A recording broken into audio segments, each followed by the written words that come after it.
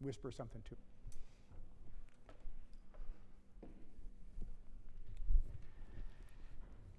Amen. Good morning, church. There's a line in that last song, "The cross has spoken." I hope that during this Lenten season, the cross is continuing to speak to you. As you see what Christ has done for us, as we come toward Passion Week, as we move in that wonderful direction of what God has to teach us.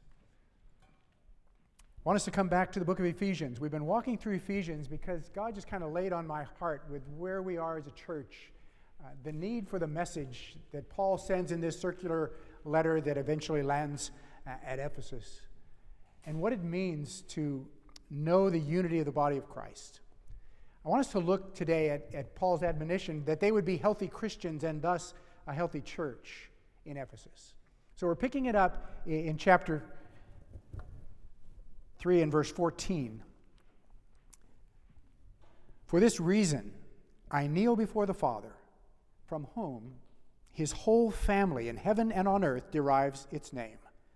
I pray that out of his glorious riches he may strengthen you with power through the Spirit in your inner being, so that Christ may dwell in your hearts through faith. And I pray that you, being rooted and established in love, may have power together with all the saints to grasp how wide and long and high and deep is the love of Christ, and to know this love that surpasses knowledge, that you may be filled to the measure of the fullness of God. Now to him who is able to do immeasurably more than all we ask or imagine, according to his power that is worked within us, to him be glory in the church and in Christ Jesus throughout all generations, forever and ever. Amen." The word of the Lord. Father, we come to this portion of your word, and it's my prayer that you would allow it to just speak to us as part of your church, in what it means to be yours, in what it means to know you in your fullness, and the power of your Spirit working within. Lead us into the truth by your Spirit, in Christ's name. Amen. "For this reason," he says, reminiscent of a few verses earlier, the first verse of the same chapter. "For this reason." For what reason? For this cause, this reason, he says, we have come together. He talks about how he has been called to minister to these Gentiles who had been aliens, who had been far off, and now have been brought near in Christ Jesus. And since he is the one appointed to tell them, he tells them with great joy. You need to mature in your faith, he says. You need to enter into this deeper relationship with God. And he says it with an intensity and urgency. He says, "For this reason I kneel before the Father." The phrase is kind of common to us, kneeling to pray, but it wasn't a common thing. The posture of prayer was standing in their days. Only 5 times in Scripture does it mention kneeling to pray. But 2 of those notably are Jesus and Paul, as he mentions it here. It just speaks of the intensity that he is feeling, that they really need to know this, an experiential knowledge that goes to the depths of who they are as believers in reaching to what God wants them to be. He implies, by saying you need to be healthy Christians, you need to be a healthy church, that it's possible to be otherwise. That we can have wrong directions and be not healthy in our walk with the Lord. We want to look to what Christ has for us in his fullness. And so I want us to see this. It says, we acknowledge that our health comes from the Father, from whom we derive our name. It is his church. We are his people. And the first thing he talks about in these indicators of being healthy as a believer and as a church body is this inner strength that he speaks of in verse 16. "I pray out of his glorious riches he may strengthen you with power through his Spirit in your inner being." To be strong within us. There's so much emphasis in our day on physical health and outer strength and fitness and health and wellness, but so little on the inner life and what it means. Last weekend was homecoming, and I'm in that category now where all those who have already celebrated their 50th reunion, and now everyone, we put us all together and we celebrate. If you're still alive, come and celebrate with us. This is who we are. So I was telling the ones around my table, our verse for this reunion group should be 2 Corinthians 4, where it says, though outwardly we are wasting away, inwardly we are being renewed day by day. There's no denial of the outwardly wasting away part. We recognize that the body deteriorates, that there's an expiration date on this physical body. And yet we realize that there's no expiration on this inner strength. That is to be renewed day by day and build that up. And while our culture spends so much time on the outward physical health and fitness, so little time on inner health in the Lord. That's what he calls us to. That's what he says will make us healthy in the Lord if we seek this inner strength. I had an uncle who played professional football. He played for the Rams and the Packers, had a wonderful career, was just the epitome of a fit, healthy young man. My brothers especially and I looked up to him. He would teach us every sport we wanted to learn. Marvin would teach us how to play. But he was never a believer. My mom's brother, and there was this wonderful, godly family, and yet he had never embraced a faith in Christ. Until life-threatening disease took Marvin. And I remember being in his hospital room, and he started talking about how he had opened his life now to Christ as he had come to what looked like was going to be the end of his life. And we talked about this some in Sunday school this morning. He was another of those who said, all the wasted years, when I think of the impact I could have had in the position that God allowed me to be in as a professional athlete, the influence I could have had on people if I had been living my life for the Lord. But he says, now I'm able to do that. And I witnessed in the months of his deterioration in the hospital, this steady stream of his ex-teammates, all these professional athletes who came through, and Marvin just openly, not reminiscing about football, not reminiscing about their time together in sports, but my life's been changed now by Jesus, and it can happen to you. And he said to me just a few days before he died, Russ, I would never have chosen this pathway, but I wouldn't have missed it for anything. All of his life building up outer strength, and finally, aware of building up inner strength. And I just vowed again to God, I want to spend my life, I'll never reach his pinnacle of outer strength, but if I can build up that inner strength by your Spirit, as your word says, that's what I want to dedicate myself to. That's what Paul is calling for these Ephesian Christians to do. Be built up in the Lord. That's a mark of your health. Outwardly we are wasting away, but inwardly we continue to be renewed day by day in Christ. It comes from his glorious riches. He says that's how it happens. Sometimes we look in the wrong place for the riches of God. We look to what God can provide for us rather than relationship with him. And Scripture warns us against this all the time. Paul writes to the Corinthians and says, the knowledge of the glory of God in the face of Christ. John says, the Word became flesh and lived for a while among us, and we beheld his glory, the glory of the Son of the Father, full of grace and truth. The writer to the Hebrews says, the Son is the radiance of God's glory and the exact representation of his being. We seek the glory of God in the face of Christ. This is how God has chosen to reveal himself. And so over and over in Scripture we have this admonition to seek his face. In the Old Covenant, seek the face of God. Now, the glory of God in the face of Jesus Christ. And so we pray, give us your glorious riches. And sometimes we have in mind, physical health or family or comfort or the blessings that God is certainly free to give and often does give. But the blessings he longs for us to have in our spiritual maturity comes from the relationship with him. Not at what he provides with his hand, but the relationship of seeking his face. And I think so often my prayers are wrong in that I run into God's presence with my list. We've all got our list. Lord, here's the things I think you should do. Please ratify my list and Get back to me. Instead of seeking his face. I was helped by one of my mentors, Calvin Miller, wonderful author, and wrote a book called The Table of Inwardness, which he talked about his prayer life, and which I then incorporated into my life. He said, I visualize Christ across the table from me. He said, I used to love to pray at my desk. And I would sit there until I could visualize looking into the face of Christ. And that became his table of inwardness.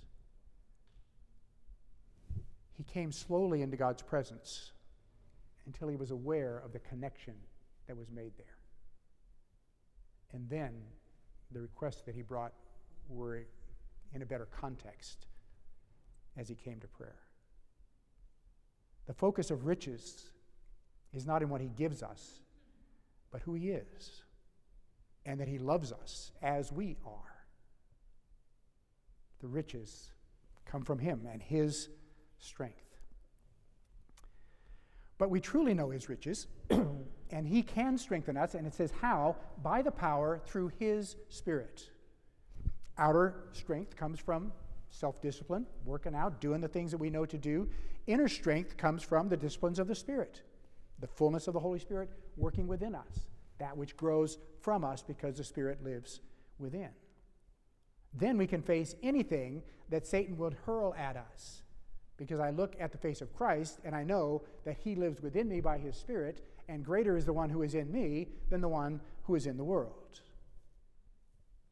So the first mark of a healthy believer and a healthy church is this inner strength. And then he goes on to verse 17 and talks about this indwelling Christ.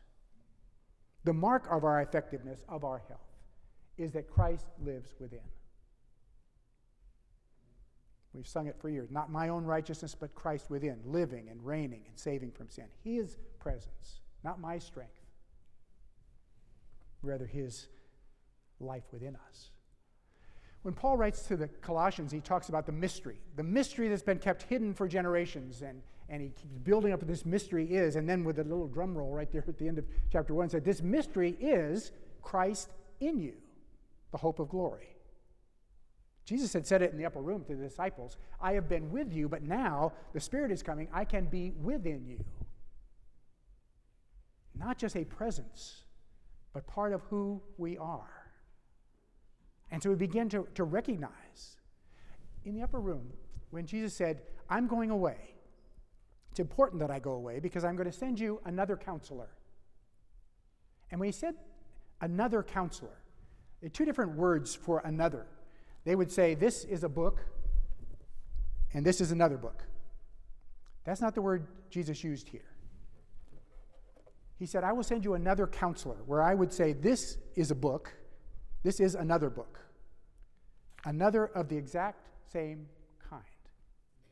So when Jesus says, I'm going away, and I'm going to send you another counselor, he says, I myself will live within you. If we're looking for something different from Jesus when we say the Holy Spirit, we're looking in the wrong place. It is the Spirit of Christ now living within us. The unity of the Godhead. Together in creation, together in redemption, together in sustaining us in our life now. But now he lives within us by his grace. And if we are a healthy church, if we are healthy believers, it's because we acknowledge he lives within us. It's nothing we're doing for God. It's what God's doing through us. And there's a fine distinction there. And sometimes we as believers get caught up in the legalism of this is what we're doing for Christ. If Christ lives within us, this is what he is doing. If he uses us, great. Wonderful to be used. But it's his power working within us. How does it work? It goes right back into chapter 2 when we looked at how are you saved. By grace you are saved through faith. Not of yourself. Nothing you can brag about. It's Christ. He is the one who has done it. If you look to the heroes of the faith in Hebrews chapter 11, it says they were sure of what they hoped for and certain of what they did not see. They are moving into that unknown, knowing that that unknown is better than where they are. Moving into the fullness of what God has for us, knowing that we can trust him to be who we need him to be within us as those days continue. This indwelling Christ. And Paul so often speaks about Christ who is the head of the church. We think about the body, and we are the body of Christ.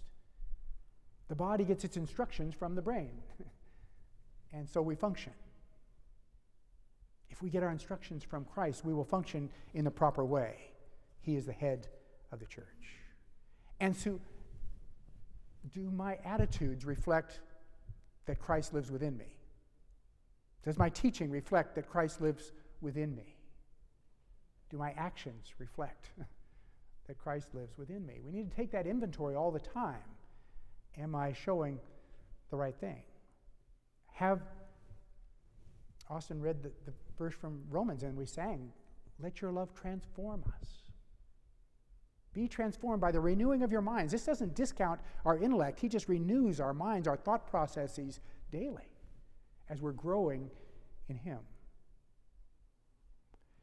And I love to take inventory when God does something that I know I couldn't possibly have done. Are we just doing things that we are able to do for God?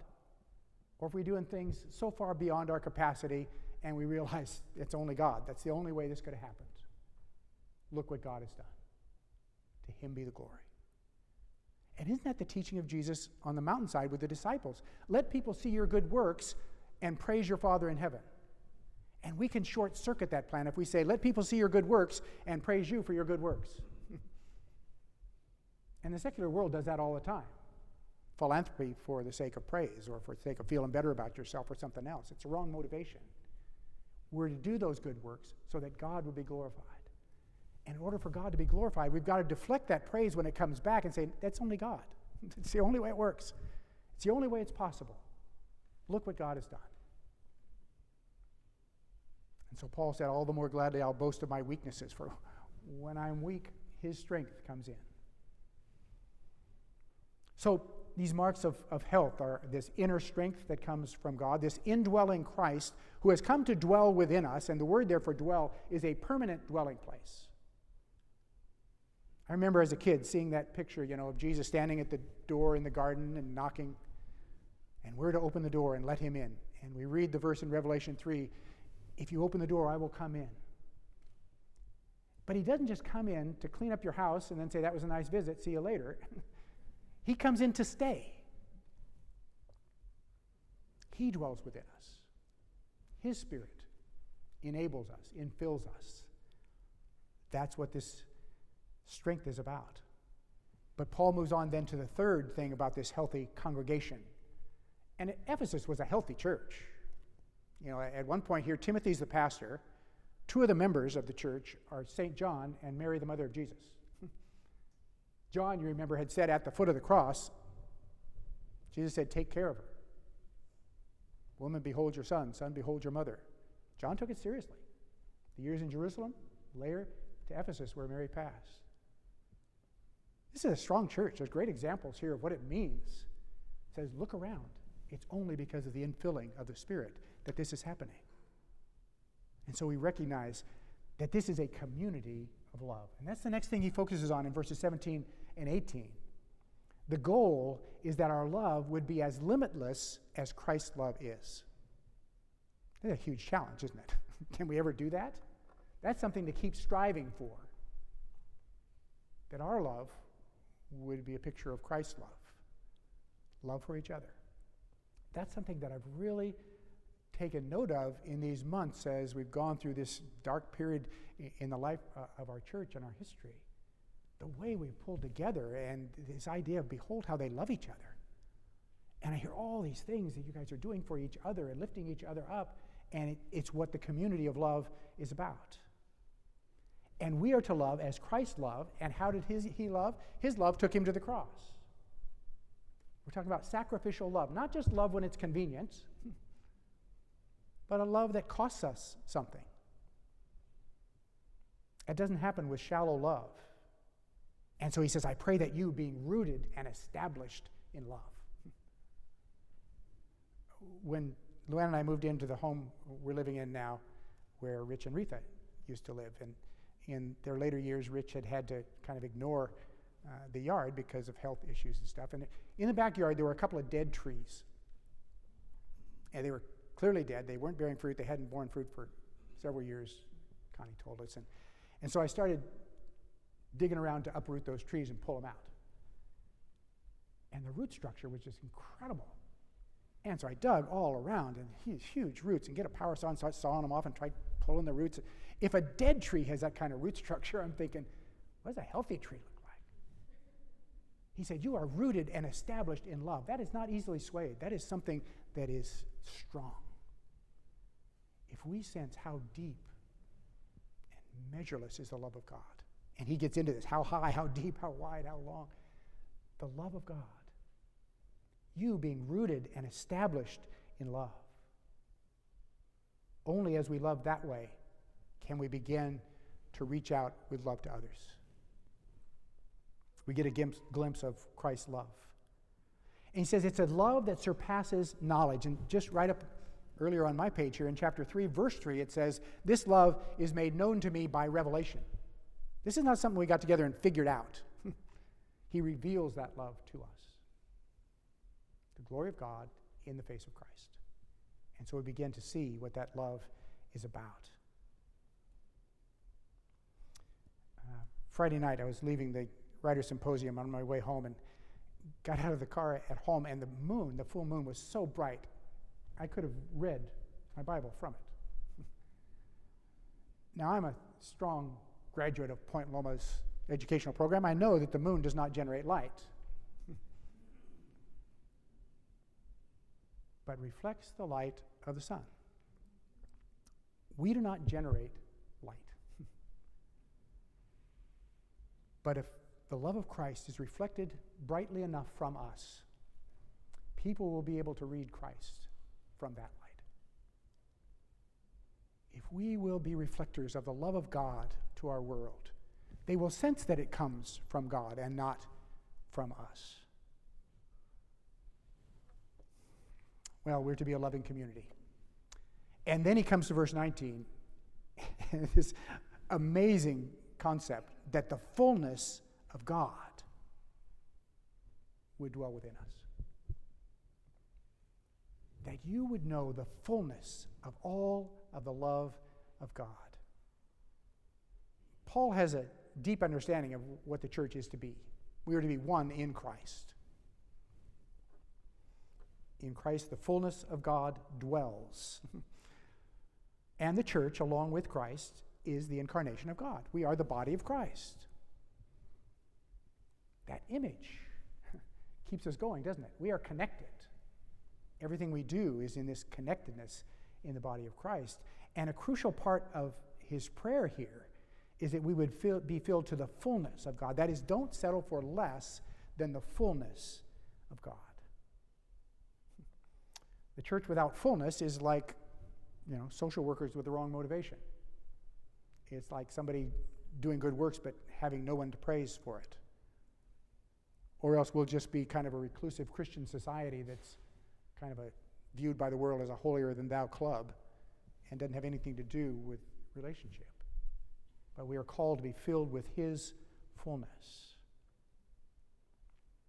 And so we're not the church if we settle for less than that fullness. We need to let the holiness of God quicken our consciences, move us to what we should be doing. The truth of God to feed our minds, that we might live by his truth. The beauty of God to spark our imaginations. And he says here, immeasurably more you can ask or imagine in Christ. The love of God to open our hearts. And may God's will direct our purpose. Not our selfishness, but Christ living within us define our purpose. So God is made visible through us in the church. Non-believers have rationalized away all kinds of things, but they cannot rationalize away a changed life. And if you are transformed, I loop back to my Uncle Marvin. All these guys, these pro athletes that had been his teammates, knew him in his old life. But his message at the end of his life to them was, I'm not that guy anymore. I've been changed.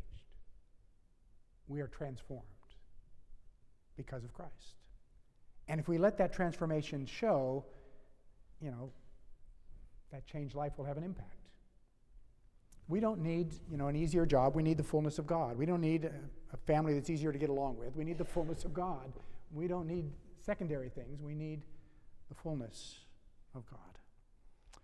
And so Paul is pulling together, and as you read Paul's letters, there's the theological section, what we believe, and then the very practical sections of, okay, how do we live? Because this is what we believe. And he's about to turn that corner in this circular letter that he writes to the church. And he gives us this beautiful doxology. Now, to him who is able to do immeasurably more than all we ask or imagine. He's trying to catch that imagination in all of us, terms that we can relate to. So if you just maybe close your eyes and visualize, what does God want to do within you that's beyond anything you can ask or imagine? Let your imagination run with it. Maybe you need the courage to come to him. Maybe you need the power to live for him. Maybe you need the strength to break some kind of habit that has control of your life that's leading you away from Christ. Maybe you need love for someone in particular. He says, now, to him who is able to do immeasurably more.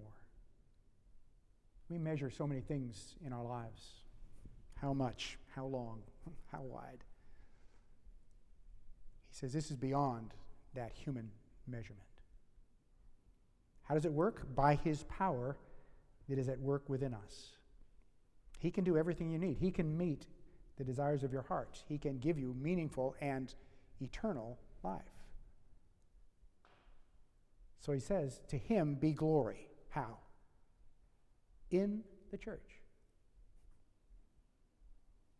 God wants glory in his body. He says he's going to demonstrate that glory in the church through us and throughout all generations. And so the end of this view of God is, are we ready to move on to this practical? He's talked in these first 3 chapters about praise, about unity, about the adoption as the children of God, about God's power, about our servanthood. He's going to move on to how do we put that into action.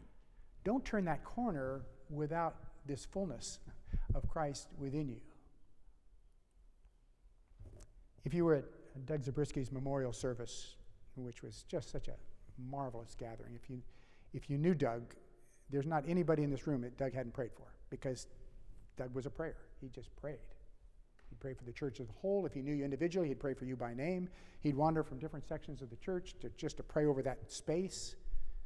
We had special prayer time before each of our services, led by Doug, to pray for pastor, to pray for what was going to happen, to pray for the musicians, to pray for worship. He was just a person of prayer.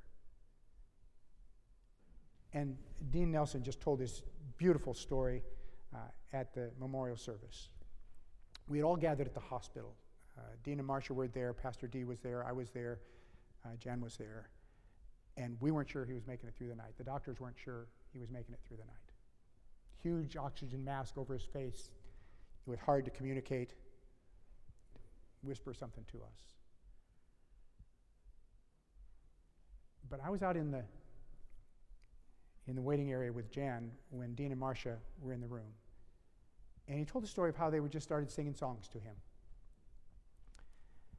And as they began to sing the old chorus, I have decided to follow Jesus. And Doug made this concentrated effort. One arm was all IVs and fluids they were pouring into him.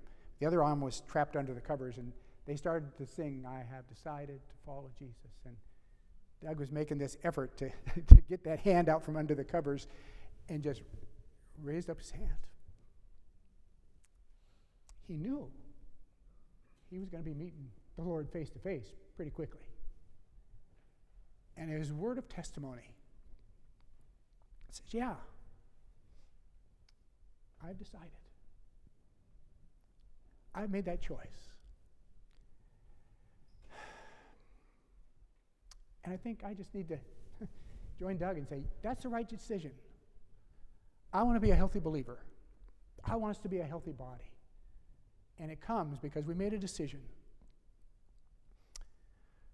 Let's just sing it. I have decided to follow Jesus. I have decided to follow Jesus. I have decided to follow Jesus. No turning back, no turning back.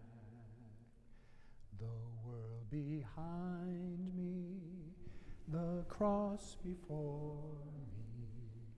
The world behind me, the cross before me.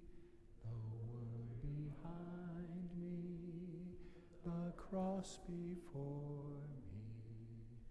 No turning back, no turning back. And it strikes me that a healthy church makes that declaration in everything that we do. And so the crescendo of these verses all through chapter 3, God is able to do all things. What he can do surpasses my wildest imagination. God has more for me than I can even imagine. He has more for you than you can even imagine. But allow his Spirit to begin to spark that imagination and say, okay, Lord, show me the next step. Show me how I can live for you. Well, Paul wrote our benediction for us. Let me read it for us again. Now to him who is able to do immeasurably more than all we ask or imagine, according to his power that is at work within us, to him be glory in the church and in Christ throughout all generations, forever and ever. Amen. Go in God's peace.